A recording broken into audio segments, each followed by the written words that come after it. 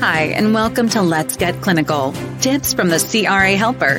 Here is your host, Elizabeth Waddell. Hi, Elizabeth here, and welcome to episode 10, where I will continue to discuss the topic of common audit findings. This week, I'm going to focus on my favorite area. Drum roll, please. Drug accountability. Yay! I think I love it so much, actually, because it involves math. So some of you may not like it as much, but I don't know. This has just always been my favorite topic to teach and also to perform on monitoring visits.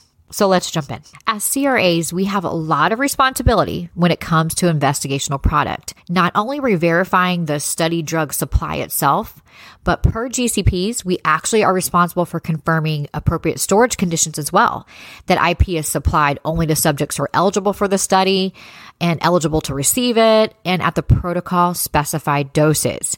We also need to confirm that subjects are provided with necessary instruction on the proper use and the handling and the storage conditions that they need to store it at home, as well as the site adequately documenting the proper use, handling, and storage and returning of the IP, as well as, is it a controlled environment? Is it secure? All of this needs to be documented and verified by monitors. So CRAs are responsible for monitoring every aspect of the study drug from shipment to the site until return or disposition. It is like one big circle of verification. Now, in my upcoming course, I will be reviewing IP accountability from A to Z. Lots of detail and even math when reviewing how to calculate subject compliance with study drug. In this podcast episode, though, I'm going to be doing an overview of IP accountability and touch on the common audit findings. So to start off, a big audit finding is regarding lack of documentation addressing accountability. Sites are required, like I had mentioned before, to document all product received, dispensed, and returned or destroyed. This depends on the study, though, as far as the return and destruction portion. Most studies I've been on, the CRAs are responsible for returning the study drug, and then they would file that documentation and the regulatory binder and the IP accountability section. So then again, that circle of verification, everything is complete. And then we would also take a copy for our files and for that trial master file. So again, it just depends as far as return or destruction of study drug. Everything about it is going to be documented. And remember that CMP that we talk about, that clinical monitoring plan. So it's going to be specific to your study. I'm just kind of going over in general the things that we look for and are responsible for verifying as monitors. So let's take a closer look at this circle of verification that I talk about. So we want to confirm shipment. On most studies, the shipment and the contents are verified via packing slips or shipment receipts. Not only do we ensure they are filed appropriately in the regulatory binder or that investigator site file, but we are to confirm the contents arrived intact, that all drug is listed on a master drug accountability log. And what about the temp during shipment? Did it remain within range? Is it safe to use? We have to keep this in mind when reviewing the shipment documentation. Okay, so after we verified the shipment, we verified that everything was received intact, nothing was damaged. We have verified the shipment temperatures, if they were within range, if the drug is still safe and effective to use. And we also want to ensure that it's documented. Everything's recorded, documented appropriately. What's next? What about storage? What do we confirm during that? One of the things that we confirm at the beginning, at that PSV, pre-study visit or site selection visit, one of the things that we confirm is where drug will be stored at the site and how will they monitor temperature to ensure that it's remained stable. So we need to ensure that it's secure, locked, limited access storage conditions, and also the temperature. How is it monitored to ensure drug stability? And we'll continue to do this at every monitoring visit. We want to ensure that nothing has changed since that PSV and it continues to be stored securely, locked, limited access. And we want to review those temperature logs to ensure that the storage conditions have remained within range. And again, this is so important in order to ensure that drug is stable, safe, and effective for the subjects to use. So we continue to always verify the storage location and conditions of the drug throughout the study. So we'll definitely continue to make sure, like I said, that it's secure, that it's controlled. We'll continue to review those temperature logs to ensure that temperatures remain within range. And most studies now might require a min-max thermometer. That way you're always seeing the minimum temperature and the maximum temperature that was reached. So you can be sure and feel confident that the temperatures have remained within range, because sometimes sites are closed on the weekends and no one's there recording temperature. So they can come in on Monday, click the button to find out what that min max temperature was over the weekend. And then once that button's pressed, it'll reset and record the min max till the next time it's pressed and they come in. So it's a great way to know that drug temperatures have always remained within range and is acceptable, again, safe and effective for the subjects to use. But in addition to this, CRAs actually are also responsible for confirming the actual inventory of the study drug. I love the studies that use IVRS or IWRS. IVRS is the interactive voice response system. IWRS is interactive web response system.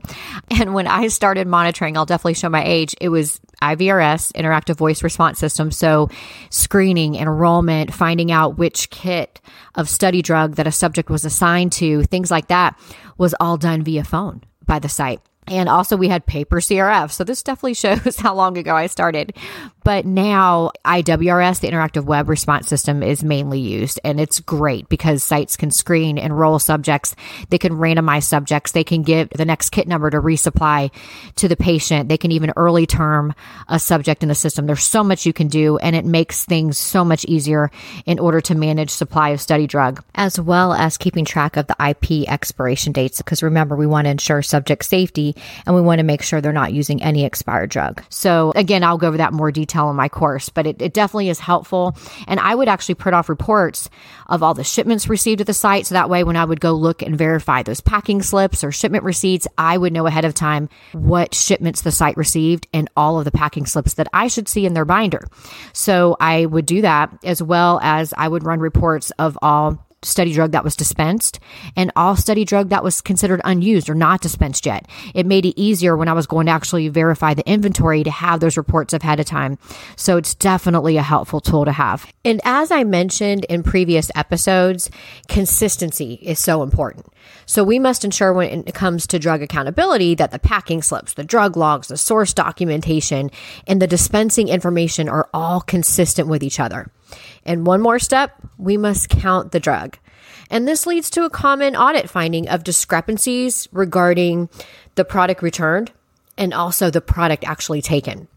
So as monitors, we not only verify the documentation of the IP returned, but we also verify the actual drug as well, which is why we do the counting to make sure, is it consistent? Is this truly what the patient returned? Now, most of my studies involve tablets. So therefore, I had to count the tablets returned and then compare that to what was listed on the drug accountability log, what was listed in the source documentation. And then was this also consistent with the compliance, the subject compliance with the study drug that was calculated? And then I would seal this with the tamper evident tape. And the tamper evident tape is so nice because you can make sure that no one has gotten into the drug since you've counted it. And then also it makes it nice because you don't have to worry about recounting it as long as it stays sealed. So it's definitely helpful to have the tamper evident tape. And there may be times that you find there is a miscount. You know, we're all human. Sometimes a coordinator may miscount it by one tablet. And if that happens, then you address this with the site and then confirm that all applicable places where this is documented is updated to reflect what was truly returned by the subject. So there may be subject-specific IP accountability logs as well as the source documentation, and then where the compliance was calculated, because that'll all have to be updated and consistent with what was actually returned. And there are also many times that the drug accountability logs are found to be incomplete as well. For example, you could be reviewing the packing list or those shipment receipts of all drug that was received at the site, and you compare that to the drug accountability log. And there's many times you might find a kit left off or a whole entire shipment left off. So you'll want to definitely request that. Usually what I would do is I'd put my little sticky notes or post-it notes, request that this needs to be added, this needs to be added. And then I would also make note of my monitoring clarification log because stickies can fall off. And that's actually one of the questions that was in our RMV monitoring visit report templates.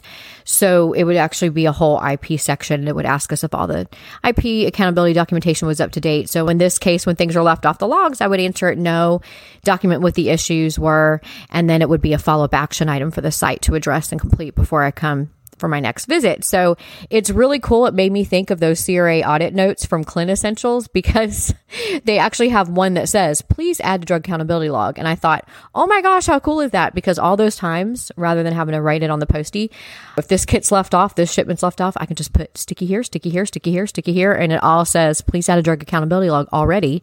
So then I would just note it in my report that the logs were incomplete and it's a follow-up action item in my trip report. And it's good. So I really love those. I'll say it again. I really wish I had those when I was out on the road. Another finding is regarding subject compliance when this is not calculated by the site. And it's very important in order for us to confirm subject safety and also efficacy. If a subject's not compliant with taking their study drug, this can affect the efficacy results as well. So definitely important for subject safety and the efficacy results of the trial. So we always want to ensure that subject compliance is calculated by the site staff when they're supposed to do so, depending on the study drug as well as the schedule of events and the protocol. That'll determine when this is completed. But for most studies I've been on that involve the tablets, like I mentioned before, it involved tablets and drug accountability was performed at every visit. And that included assessing subject compliance. So again, I will go into detail during my next course how subject compliance is calculated and what happens if a subject returns too much study drug or if they've returned too little study drug than expected. So we'll discuss what these different scenarios could mean and what a CRA should do when this happens. So more to come on that. Lastly, another finding is a lack of documentation regarding subject education and training. As monitors, we are to confirm in the source what dose and directives the subject was given. Is it per protocol? Are there any special storage conditions for the IP that the subject must know? For example, I was on a study where the subjects could not cut, crush, or chew the tablet, so we needed to ensure that the site directed the subjects appropriately. So we needed to see documentation in the source of this, as well if it is to be refrigerated. Was that directive given of how the subjects to store it when they get home? On a previous study where drug was refrigerated, there were actually insulated bags that the subjects were provided to bring the drug to and from the site. And then, of course, they were advised that they must refrigerate it when they arrive at home. So you need to make sure that the subjects were educated appropriately on that. And there should be directive when the subjects start study drug. And are they supposed to dose the day of the visit? Sometimes when they're first randomized to drug, they may take their first, depending on the protocol, they may take their first dose of study drug in the clinic, or they may start their first dose of study drug that night. We just want to see that they were directed appropriately.